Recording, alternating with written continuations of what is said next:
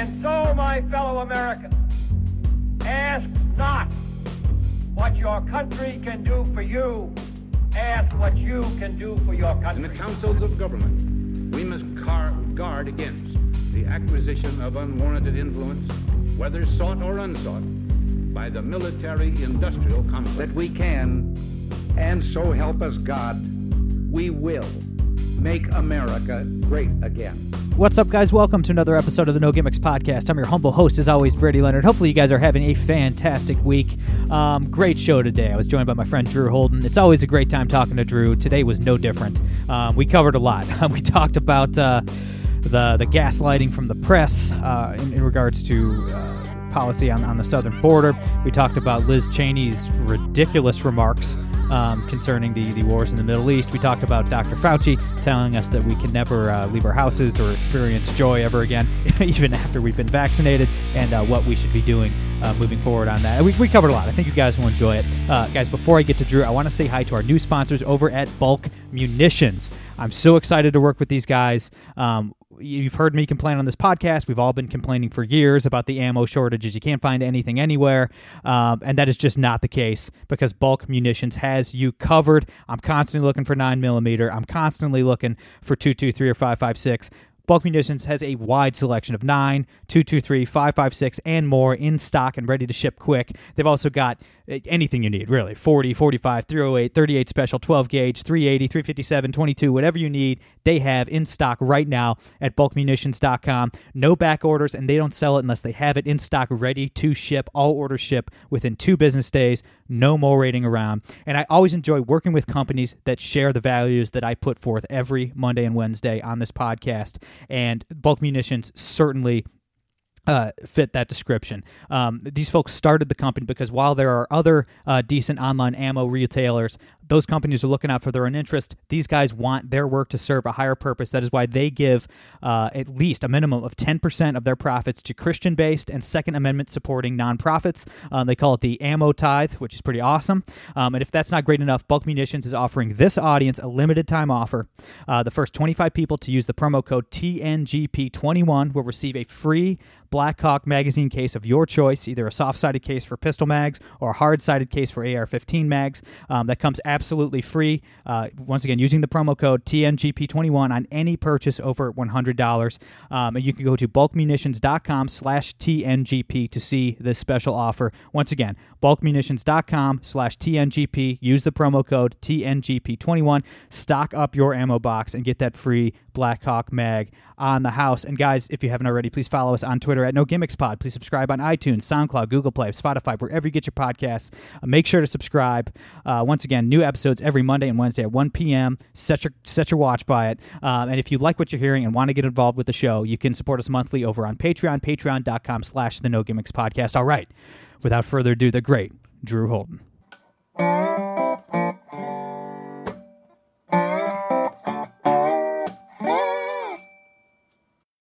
All right, guys, we're here with my brother Drew Holden. Drew, how you doing? Brady, man, I'm good. I am very excited that we seem to become the end of this pandemic thing, which is wonderful. And I think all in all, I am in good spirits. Well, that can't last. Yes, right. I am foolhardily in good spirits, I should say. Right. Since you're in good spirits, let's just ruin that and jump right into the news of the day. This is a political talk show, as it were. But look, we have a ton to get to. This probably isn't the most important topic, but I have to, as a libertarian, I have to start here. And this is one of the areas that you and I do find a lot of common ground. I have to start with Liz Cheney's comments yesterday, the Congresswoman from Wyoming. She I forget where she was speaking. I should know that. Super professional this morning. But that she mentioned that isolationists in the United States right now are the same as isolationists in 1940. Yeah. After Hitler invaded Poland. So yes, wanting to end our 20-year war in Afghanistan means you are just like a Nazi apologist in 1940. Brilliant stuff. Not psychopathic at all from Liz Cheney. Exactly. And listen, she's doing the same thing that you and I and plenty of other people frequently criticize Democrats of doing all the time, right? It's, oh no, the people I don't like are Hitler. Everything is Hitler. Everything that could possibly be bad is Hitler. And in this case, it's just like that sort of spirit is always bad and silly, I think, in my book, and I'm sure in yours too. But does she know anything about the year 1940 or like the year 1939 or any of that? Like, is that all of that lost on her? I mean, we've been at war in Afghanistan for 20 years, right? I'm just going to focus on Afghanistan because it's the most blatant example. Sure. But it's like, do these people hear themselves? Like, if you don't want to waste any more blood and treasure in Afghanistan, you're a Nazi. Like, that's the best that this woman can come up with. Like, if it bothers you that we bombed a Doctors Without Borders hospital. Totally. If it bothers you that we bombed a wedding in Yemen. If it bothers you that Libya is a failed state, ISIS took over half of Syria, then you're just like the people that didn't want to fight Hitler. You know, because like Bashir al-Assad, Muammar Gaddafi, Saddam Hussein, they were exactly like Hitler. They totally had ambitions of world domination. It's like, what? Yeah. Like, what are you talking about? It's absurd. And again, like, I think one of the richest parts to me is just the timing, right? Like, I think probably I am obviously slightly more interventionist than you and probably every libertarian ever, but like, just a quick, if you'll permit me, a quick trip down memory lane for what 1939 and 1940 were like, right? So you mentioned that Germany invaded Poland, September of 1939. So in Liz Cheney's 1940, Nazi Germany has invaded Poland. Shortly thereafter, the Soviet Union also invaded Poland. We're in September. Warsaw has fallen to the Nazis.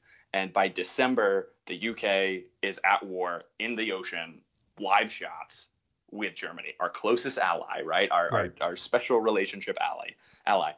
Before the figurative ball drops on 1940, all of those things are happening.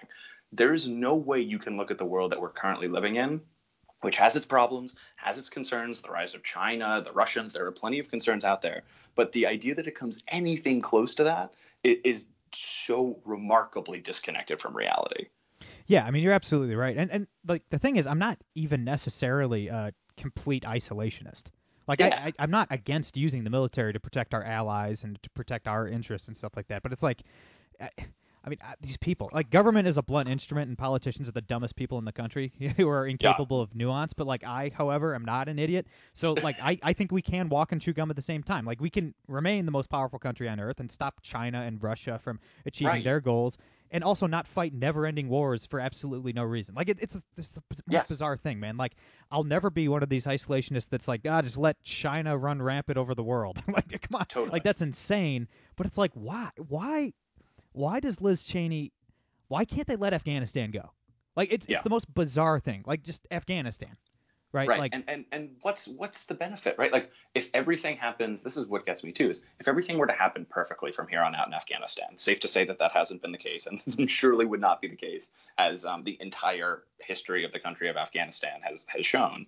But if everything happened perfectly, what would we get?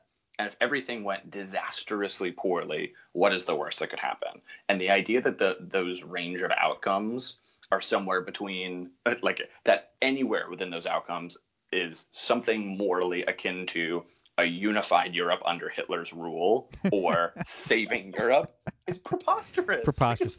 It's ridiculous. The worst and best case scenario in Afghanistan, like whether we send 100,000 troops there right now or we pull all of our troops out, the same exact thing is going to happen, and that will be Afghanistan will look exactly how Afghanistan's looked for the last 1,000 years. Like, that's like, that is the range of outcomes on both sides. Like, when I say a meaningless war, I mean literally meaningless. Like, nobody has been able to civilize Afghanistan ever. Okay, like, nobody's been able to conquer Afghanistan. Going back to Genghis Khan, going back to, I mean, a Muslim dictatorship like the Ottoman Empire couldn't tame Afghanistan, right? Like, it's just not going to happen. And I know I've mentioned this before, and my audience probably hates that I bring this up over and over, but Zbigniew Brzezinski, Jimmy Carter's national security advisor and Mika Brzezinski's father, oddly enough, bragged that the Carter administration, tricked the Soviet Union into invading Afghanistan because, quote, we wanted to give them their own Vietnam. Okay, they knew that a war in Afghanistan was unwinnable, and they knew that it would damage the Soviets' economy and military. Sound familiar? Yeah, I mean, exactly, right? Like, has that happened to anyone else ever who has decided it would make sense to invade Afghanistan? I don't know. It's wild, man. And like, before we move on, I have to mention, with what Zbigniew Brzezinski said, super hard name to pronounce, by the way. Yeah, dude, congrats on nailing that each time. I think I nailed it twice in a row. Yeah. Wow, that's never happened before. I would never. But like, this is why I could never be a politician. Mm-hmm. And I mean, it's just because, like, obviously I'm a devout Christian. My faith shapes my political opinions on everything. And I believe what I believe on foreign policy because I'm a Christian. And that's why, like, I could never do what that guy did. I could never do what Jimmy Carter did because, like, we baited the Soviets into invading Afghanistan without a single second of thought about the Afghani people. Yeah. I mean, like, it's like, Right. okay, well, let's bait them. Let's drag them into this war. It'll help us win the Cold War. Screw the Afghanis. Screw those women and children that are going to be slaughtered en masse. You know, it's like, Yeah. man, this kind of stuff, politics really just rots your soul. Yeah. You know, like I Yeah, could it's never, true. I can't put myself in Brzezinski's position. Like my brain won't allow me to go there. You know what I mean? Yeah, I hear you. And listen, yeah, like, and, you know, in Afghanistan, I think it's between Iraq and Afghanistan, there's been something like 1 million civilian deaths. Yeah. Right. Which is just it's a difficult Not number just to in the wrap your wars. mind Like around. about half of those deaths were in the because of the blockades in the 90s. Sure. Yeah. So it wasn't just bombs killing all those people, but the Clinton blockade starved hundreds of thousands of people as well. Right. And it's just like that toll is so high. Yeah. When you, even before you think about the toll on blood and treasure of the United States, that toll just in and of itself is so unbelievably high that the idea of tossing it around like it means nothing, like it's morally demented in a way that even in politics I think is rare in terms of the way that we talk about war. Yeah, exactly. Yeah, I mean, I get half the criticism I get on this podcast is from throwing around the word evil too flippantly, but I'm not going to stop. I'm not going to stop when it comes to this stuff because I don't know what else to say. I mean, imagine that number of civilian deaths in the first world. Yep. I mean, what if that were Canada? What would we be saying? Or England? Or it's like it would be unimaginable. Exactly. It would be unimaginable. Yeah. We blockade a first world country and starve 100,000 of their children to death in the 90s. Exactly. Yeah, I mean, that's the other thing too, is that like it's like obviously morality, like the way that we view morality, I think rightly has to evolve over time, right? But this is in living memory, not just living memory. Like this is like there are people who who were born since this started who are now eligible to serve, right? This is just in the last 20 years that we're talking about for when these sorts of things happen, and they're vile, they're terrible, and it's the sort of barbarism that we would probably have come to expect in the 16 or 1700s. Why is this opinion, the Liz Cheney opinion, and it is rampant and on both sides. I mean, it's not a Democrat-Republican thing. It's probably half of all elected officials in the country right now believe how Liz Cheney believes. How is that an accepted position in 2021? I don't know. That's a great question, and I'll be honest. I think it's probably more than half, right? Like I think that the general, and for me, I think that the most frightening thing is it is the intransient consensus is that these things are fine and justified and whatever, and it doesn't enter the mind of so many of these people. And that's what I think frightens me, is that there's you would think someone would look at those numbers and scream and think, my God, like we need to, if nothing else, we need to have this enter into our equation for the way we think about this thing as an operation. And I just don't, I don't think that I believe that that's true.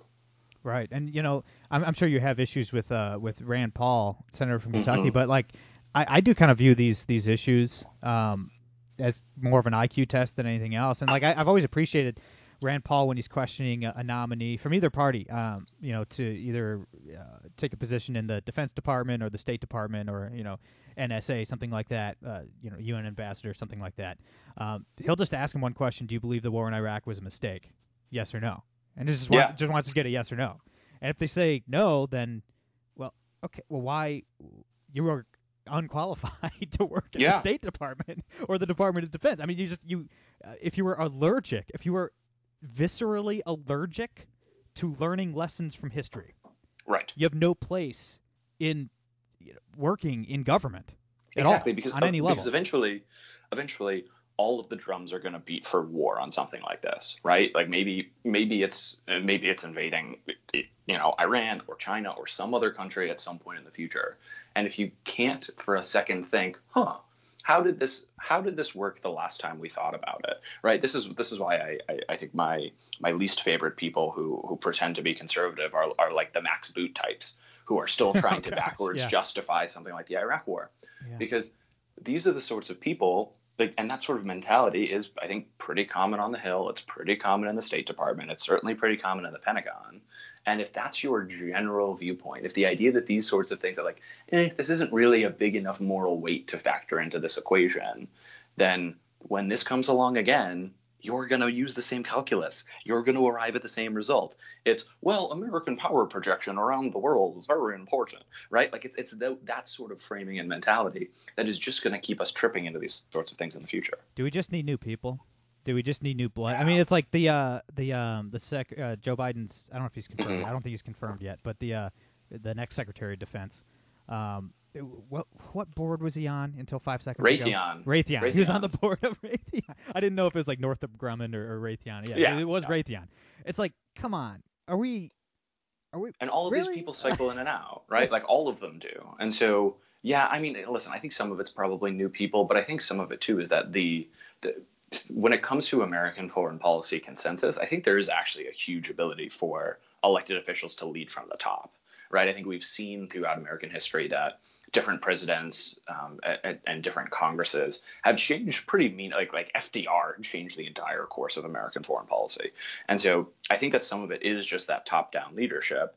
And then you got to hope at some point that filters its way to, like, I don't know, Georgetown School of Foreign Affairs or wherever all of these people are educated. Right. So that one day when they get in office, that just the way that they're thinking about and framing these decisions is different. But I think that the problem is if we replace those people, we just get other people with the same mentality. Like there's always a new crop of like first year people at the State Department who have bad ideas about this stuff. It's madness. Yeah. And we'll move on to the next topic. But, obviously every listener to the show hears as part of my intro, Ike Eisenhower. every Monday and Wednesday in the councils of government we must guard against unwarranted influence, whether sought or unsought by the military industrial complex. And he was obviously right there. Yes. So Drew, moving on. There are so many kids in cages on our southern border right now. I mean, I'm talking like all the kids. So many. Joe Biden filled all the kid cages, so he's been shoving them in shipping containers now. I mean, really racist stuff from the Biden administration, I've been told. So right, let's check in with the corporate press. Here's the headline from the Washington Post yesterday. Quote, first migrant facility for children opens under Biden.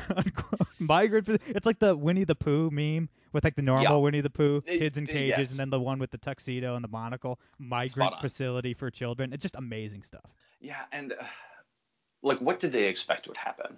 Right? I remember when Biden and Harris were campaigning, they kept coming back to this point of we're going to have a more ethical way to address everything. And listen, I was no fan. I was no fan of the way that Trump approached immigration, and I think I was pretty loud about that for a long time. But at the end of the day, there are truly intractable problems when it comes to the American system of immigration and asylum seeking. Like these are big, challenging, overarching problems. There's no flip to switch here on any of this stuff. And so, yeah, I mean, we're 2 months in, and all of a sudden, all of the bad things, all of the suffering, all the harm at our borders is just completely forgotten about. We get no crying Ocasio-Cortezes. We get nothing. I don't know who was it on Twitter this morning. Was it it was probably somebody like Jesse Kelly or somebody like that, who said AOC's response was a far cry from her response when Trump was doing this. Yeah, she's like, this is always unacceptable, and it's like, okay, like we're back to the normal rhetoric.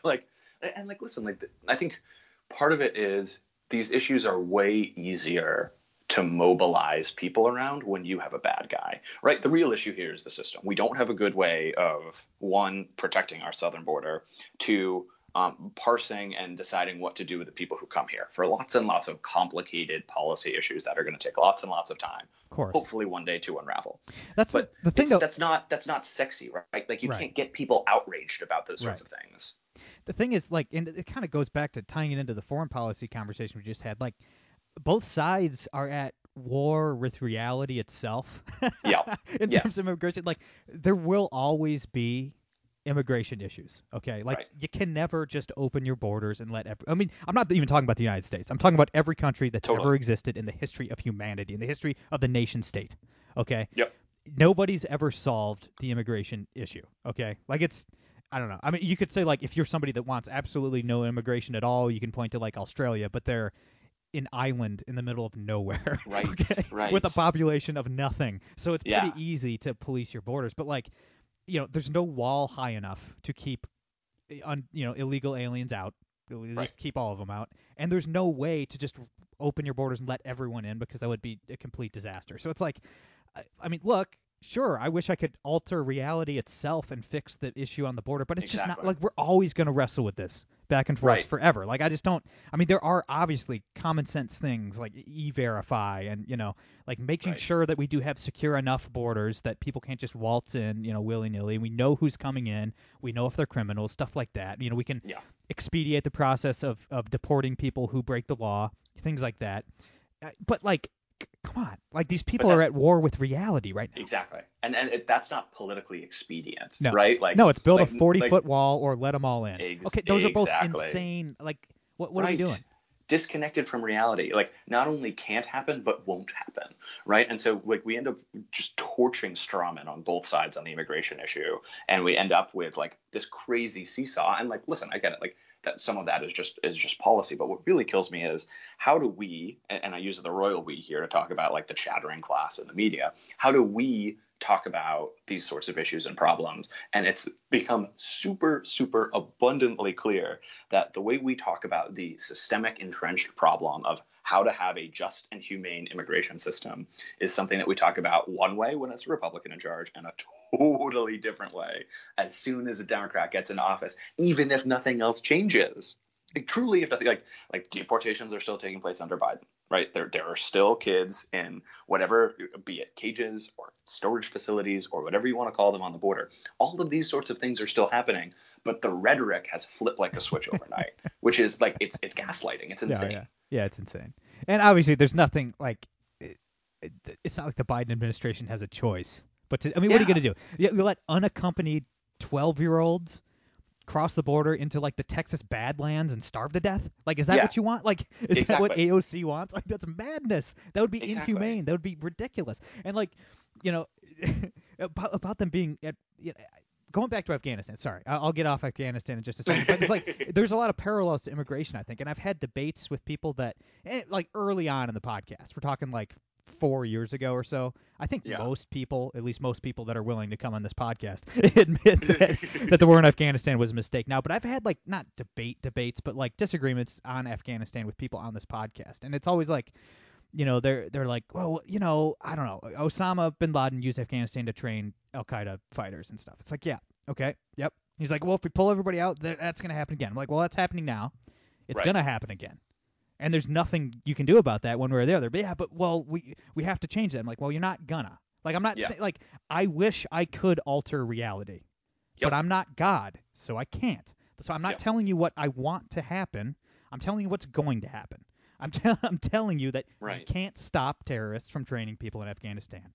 You can't get rid of the Taliban because the Taliban isn't Al Qaeda. They're not like people, with beards down to the floor and stuff like that. They're senators and doctors and lawyers. They're deeply embedded into Afghani society. They control half or over half of the Afghani government. Right. You know what I mean? So it's like, I'm not telling you what I want to happen. I'm telling you what will happen. Like, I'm just telling you reality exists. And on immigration, it's the same issue. It's like, these totally people, agree. It's not about what would happen in a utopian world. It's look at the facts on the ground. What can we do about it pragmatically and practically right now? Yeah. Exactly. And what kills me, too, in a similar way to Afghanistan is the people who get caught or who get dropped from the conversation as soon as the political tide shift are the people who are at the border, right? Like, not like, and that goes one for Americans on the other side, but all of a sudden, all of the left-wing folks, the Dems, the media, who cared deeply, we were told, about the plight of people, particularly children at the border, all of a sudden have lost interest, and they're losing interest when there are more of them who are going, right? because of plenty of complicated incentives, having a Democrat in office is a much easier time to try and get into the country illegally or to seek asylum in the United States than it is under a Republican. And so people are responding to that incentive in droves. This always happens. And despite the fact that there are more people who are suffering, the rhetoric is completely detached from that. There's a new, like, we're onto the Green New Deal or blowing up the filibuster or whatever the newest thing on the block is. And all of these kids in metaphorical or literal cages on the border are the ones who get dropped from the conversation as soon as they can't be used as a political cudgel against somebody's opponents. Yeah, and it's sick. I mean, it's inhuman. I mean, you're not even thinking about these children. You're not thinking about these families at all. And then also, why doesn't federalism exist when it comes to border policy? I mean, I don't understand. I mean, it seems completely insane to me. I mean, like, by executive order, day one, when Joe Biden took office, he issued by executive order that 30,000 migrants who are being detained in Mexico be released into the United States, about 10,000 into San Diego, California, and 20,000 in El Paso, Texas. Okay, So if you're the mayor of San Diego or El Paso, you're just like, what? Like, you're like, all right. I mean, maybe there's nothing I can do. Maybe you wanted that, maybe you didn't. What if you're a city council member in one of those cities? What if you're a governor of one of those states? Like, they just by executive fiat are releasing 20,000 migrants into El Paso? It's like, how about the people? Question. How about the voters in El Paso? Like, do they get a say in anything? Right. Like, it's so bizarre. Somebody tells me this one wasn't on the ballot in 2020. No, I don't think so. Yeah. Yeah, God, and like, it's just interesting too, the way that we, like, all of those issues get dropped from the discussion. All of a sudden, like, now we want to have the conversation about how complicated all of this stuff is, right, and how difficult the policy is. The Washington Post, in their story with a really bad headline, they had an immigration advocate who said that, well, this isn't as bad as the kids in cages stuff under Trump, because this is, and I'm quoting now, that this facility is the, quote, Cadillac of cages, of cages, of housing facilities. And I remember I read that and I was like, wow, this is this is a morally complicated point to be making here, that, like, yeah, well, now it's different because XYZ. And listen, is it probably different? Like, are the conditions probably better than some of what we've saw under Obama and then under Trump? Sure, I'm willing to bet that they are. Like, if we've gone from a crusade about how unethical immigration is to at least they're in the Cadillac of detention camps, like, if we've flipped that switch overnight, like, that is a pretty remarkable change in tone that we just sleptwalked through. Yeah, I mean, it's almost, I'm not surprised by anything anymore, but, like, it is almost surprising that an adult would say that sentence out loud. You know what I mean? It's really bizarre.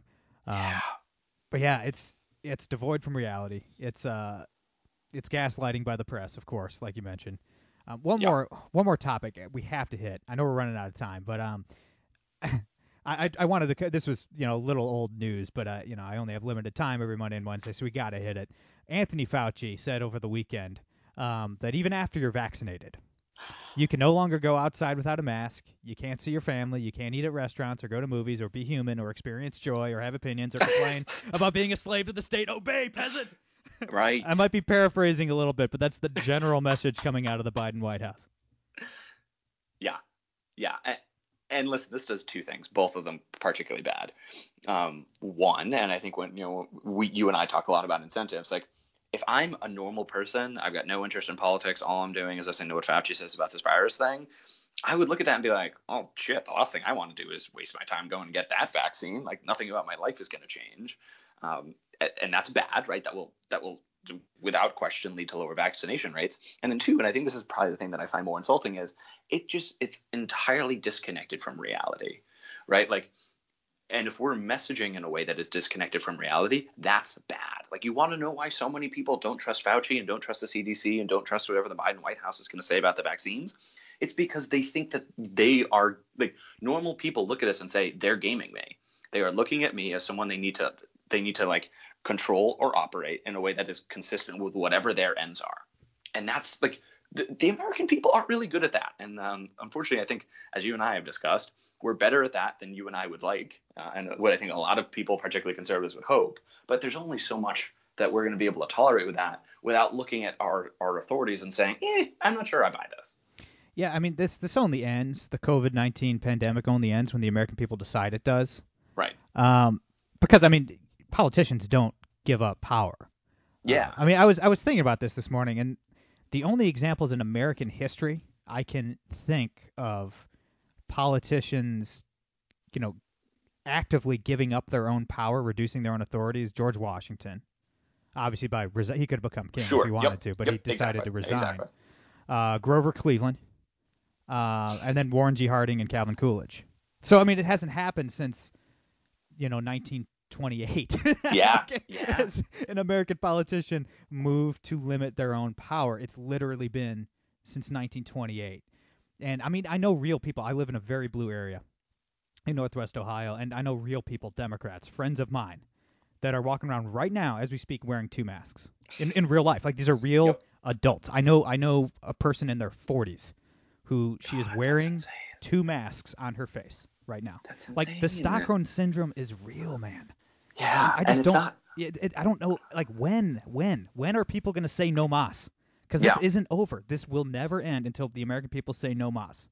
Exactly. And listen, the way I think about it, I think in a lot of ways is we need to move to a point where whatever Fauci or someone else's from the CDC's pronouncements are on this thing are just as willing, like that Americans are just as willing to ignore those as anything else. Yeah. Right. Neither you or I are going to look up the CDC recommendation for the temperature we have to cook steak to before we eat it. No. I'm not like, if I open up a beer, I'm not thinking to myself, well, the CDC says I can only have one of these, but football's on today, so what do I do? Like, people don't actually live that way. And so for right now, for in some cases, I think pretty good reason, but for a long time, we have lived in a way that is very different from that, where people have been watching closely what the CDC says. As soon as this vaccine gets into the arms of most Americans, it doesn't make any sense to me that we wouldn't very, very quickly snap back to a world where we can all pretty comfortably ignore what the CDC has to say about a lot of different topics. Because, and Fauci even said this the other day, it's not his incentive to balance our lives, right? Like, he says, I want us to take steps to reduce the risk to basically zero. I don't. You don't. Real people don't want to do that. That's not reality. That's not reality. We have airplanes. Yeah. Yes, exactly. Like, if we did that, we would all be cloistered shut-ins, right? We would all be bubble boys, and that's not how people have any interest in living. I think we really need to start getting back to that kind of that trade-off weighing when it comes to the way we live our lives. I don't know. Do some people want to live that way? I'm starting to get the feeling that they do. I think a lot of people on the left want to be slaves to the state. They really want the state to run their lives. They want to be told when they can leave their house or not. I think a lot of people have grown comfortable with that, Yeah. Like, and things. Yeah, because it carries, right? Like, once upon a time, you'd be unreasonable if you told your work you couldn't come in because driving is too unsafe. Now, particularly if you're a teacher, you can say, I can't possibly do this. I can't go into my office. The world is too unsafe for me. And the way the human brain works, easy. Evolutionarily is the goalposts of what's normal shifts rapidly. And that comes from, our hunter-gatherer roots, right? Like, if your wife gets killed by a jaguar, you have to be able to adjust your new normal pretty quick. Okay? If a bear rips your arm off, your brain has to adjust pretty fast and adjust to your new normal. And that's kind of in the human brain. And the state knows that. Right. Okay? They know that, especially people of the political left, but not always, but a lot of people are prone to statism. They're prone to worship of government, and the state knows that. So I don't know, man. I'm getting more and more like you and I did our year in review episode, and my mistake of the year was that I thought that people would just say no to all these ridiculous policies in like April. You know what I mean? And I was dead wrong. And I don't know, man. I think what people need to do, and I think state legislators can do this, need to start moving to do this to limit their governor's powers moving forward, is we need to opt out of the next one. Like, I'm now, I'm opting out of the next pandemic. Like, the next pandemic, I won't be participating in. Like, I'm not going to do it. I'm not going to wear a mask. I'm not going to hide in my house. Like, I'm just not going to the next time. And I think the American people need to say that. Like, fine, you had your fun. We did this whole, dictatorial communist experiment. I didn't like it, so I'm not going to do it next time. And I think these Republican state legislatures, I think there's 18 states with unified Republican legislatures, 18 or 19. Right. And they need to start passing laws, veto-proof majorities that say, hey, if you're a governor that tries to shut down the state economy, you're immediately removed from office. Yeah. Okay, just say you're not allowed to do that. You're not allowed to do this ever again, or you'll be at the very least removed from office, at the most, imprisoned we're trying to destroy people's lives. Yeah, and I think part of that I agree, and I think that the way we get there is we need a real thorough accounting of what worked and what didn't work during the pandemic, right? And I think one of the reasons that it would be problematic to even try that right now is a lot of people genuinely believe that lockdowns worked, that they were effective.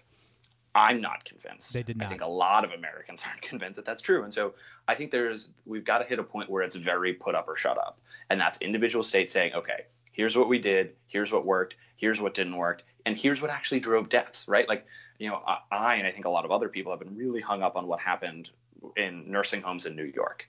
And one of the big reasons behind that is when we look at the drivers of death, it's nursing homes, right? The people who died during this pandemic were disproportionately people over the age of 50. Yes. And that young people overwhelmingly were not negatively impacted by this pandemic the way that older folks were. And it's not particularly close. And so what we need to do is say, okay, like, how can we continue living? Because the other end of the spectrum is we have to have an accounting of how bad this stuff was. We got to understand how, from a mental health perspective, from a physical health perspective, from a social perspective, from a cultural perspective, all the consequences and damages of lockdown, all of these bad things that we have all suffered as a result of trying to tend to this virus. And I think if we weigh those up side by side, it's going to be pretty obvious to most people that it didn't actually work. I don't even think we're going to know the full scope of what we've done, especially in terms of mental health to this country for 10 years. I mean, I think it's going to be talking about the suicide rate, talking about things like depression and anxiety, things like that. I think we're going to be uncovering layers of this for a long, long time, unfortunately. Yeah, unfortunately, I think you're right. And listen, like, just look at like what we know now about educational impairment, right? And the long-term consequences when kids aren't in school for a sustained period of time, not just to their ability to graduate, go to college or whatever, but in terms of their likelihood of getting incarcerated, their likelihood of developing a drug addiction, their mental health consequences, their physical health consequences. They die faster. People die faster when they are not in schools.